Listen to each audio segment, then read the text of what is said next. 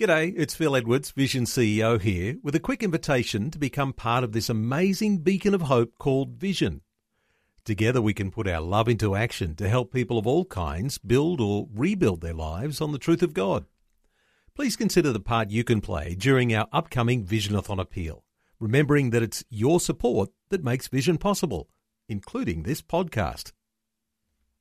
Life, culture, and current events from a biblical perspective. 2020 on Vision.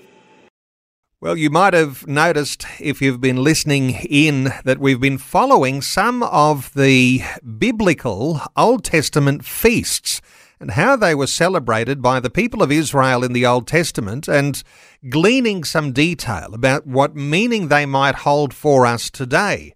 And just recently we were talking about the Feast of Trumpets, and it's the first of three end-of-year feasts that are held in Israel, and they have some deep significance. So there are 7 feasts, if you think of the big picture, 4 early feasts on the calendar foreshadowing Jesus' first coming. The 3 remaining feasts that are celebrated in September are said to prefigure Jesus' return. Pastor Enoch Lavender is back with us today. He's made Hebrew and Jewish studies his focus. He writes regular articles about current events. He's pastoral leader of Shalom Israel and serves on the board of Teach All Nations, the ministry of Dr. Kameel Majdali. Enoch, welcome back to 2020. Thank you, Neil, for having me. Enoch, we've been talking about the Feast of Trumpets, a precursor to the next feast on the Jewish calendar, and it's a feast that has a focus on the Day of Atonement. In fact, in this time, leading up to the Day of Atonement, coming up September the 16th, there's a certain 10 days of anticipation that's happening in Jewish communities right now. Yes, there is definitely a time of looking towards this day, which is known as the holiest day on the entire Jewish calendar. And it's a day when, actually, in Israel, there will be no cars on the streets at all. In fact, I've got a picture just in front of me on my computer of a young boy riding his bike down a 5-lane motorway with not a car in sight. And that is a picture from a recent Day of Atonement, or Yom Kippur, as it's known in Israel. On this day, there's a 99% drop in pollution because the factories are closing, the cars are stopping, everything is shut down. And on this day, about 70% of Israelis will fast and pray and seek God. And it'll be a time especially focused on repentance and getting right with God. Interesting, it's called a feast when one of the main things that happens is that people abstain from eating food and drink. How do you work out the balance of how that all works? So the word feast is our English translation, so you'll find that in the King James and other versions of the Bible. But when you look at it in the Hebrew, so this is taken from Leviticus chapter 23, the word in the Hebrew is called moed, and that can better be translated as appointed time or appointed season.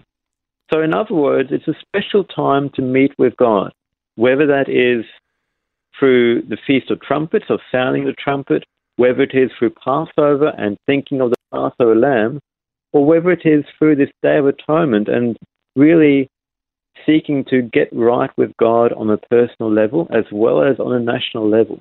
So that's how it's probably better to use the term appointed time rather than feast, especially since there's no food involved. And it's not just food either, Enoch. From what I understand, it's not just abstaining food and drink, but also not washing or applying lotions or creams, not wearing leather footwear, and even abstaining from marital relations on the day. That's a pretty tight set of regulations, isn't it? It is, and it's part of a way of seeking God where you're not just seeking Him, you could say spiritually, where it doesn't matter what you're doing with your body. But from the Jewish perspective, you align body, soul, and spirit in seeking God. And so you'll if you're calling out to God in repentance, then you're also not spending a lot of time looking after your body, but your body is also crying out because it's hungry, because it's thirsty. And you're saying, God, I need you. I thirst for you more than water. I hunger for you more than food. I want that breakthrough and that change in my life. And on this day, there'll be huge prayer gatherings in different parts of Israel, and especially before the Western Wall facing the Temple Mount. There'll be about 85,000 people year by year gathering, and their prayers are not about God blessing them or seeking Him for finances or jobs or whatever it is, but the prayers and the songs that are proclaimed at this time are simply about repenting, calling out to God for mercy. And can you imagine if our nation did this? If we had one day a year where our people would gather in the squares and just cry out to God for mercy, that would be a powerful sight. And that is what is happening in the nation of Israel at this point. Doesn't mean they're perfect, but it does indicate there's something that I believe God wants to do in their heart and turn this nation truly back to Him. Well, you can't help but draw a contrast here between an Australian spirituality and what is very much a deeply religious spirituality in the Jewish community, because our holy days like Good Friday or Easter Sunday or Christmas Day, these are the sorts of days that we say, oh, it's like a day off. We do eat, drink and be merry, and there's not much of this idea of self-sacrifice, fasting food, and drink, not washing, when all of those sorts of things are very, very foreign to our Australian way of thinking of a celebration. But this does something significant for the way you think of the deeper meaning, doesn't it, Enoch? Oh, absolutely. Jesus spoke to His followers and He said to them, when you fast, and He went on to proclaim a few aspects of how fasting works. But He said, when you fast, not if you fast. And in the Jewish context, it was a given. There would be a fasting happening. And it's interesting, the different seasons of their calendar. So you have a time to celebrate. You have a time to be joyful and merry. But you also have a time to really introspect and say, okay, God, where am I at? And where is my nation at? Where is my community at? And begin to seek Him and call out to Him in repentance. And perhaps we also need seasons like this, even as mature believers, to examine our own lives. Enoch, what does the Day of Atonement, or it's also known as Yom Kippur, September 16th, what does it foreshadow prophetically? If we're talking about the Old Testament feast, what does it foreshadow for things to come? So Paul talks about in the New Testament the mystery that he was facing, which was that the Jewish nation had not embraced Jesus as the Messiah. And talking about this mystery, which would have been really hard for him because he would have expected his nation to embrace the Messiah, he writes in the book of Romans that there is coming a day that all of Israel will be saved. And I believe that is future. I believe that's something yet to come. I don't believe they're there yet. But we know the process of coming to salvation for any of us, let alone for a nation, is through a journey of repentance. However, repentance doesn't normally happen unless things get really tight and really difficult and really challenging.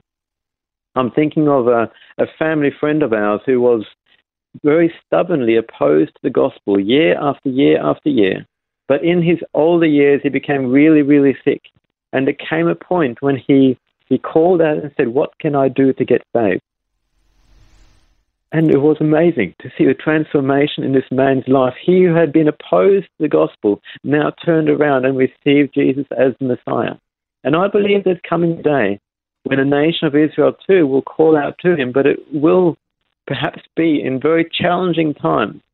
The Bible foreshadows a day when the nations will come against the nation of Israel. And we are already seeing increasing pressure against this little nation.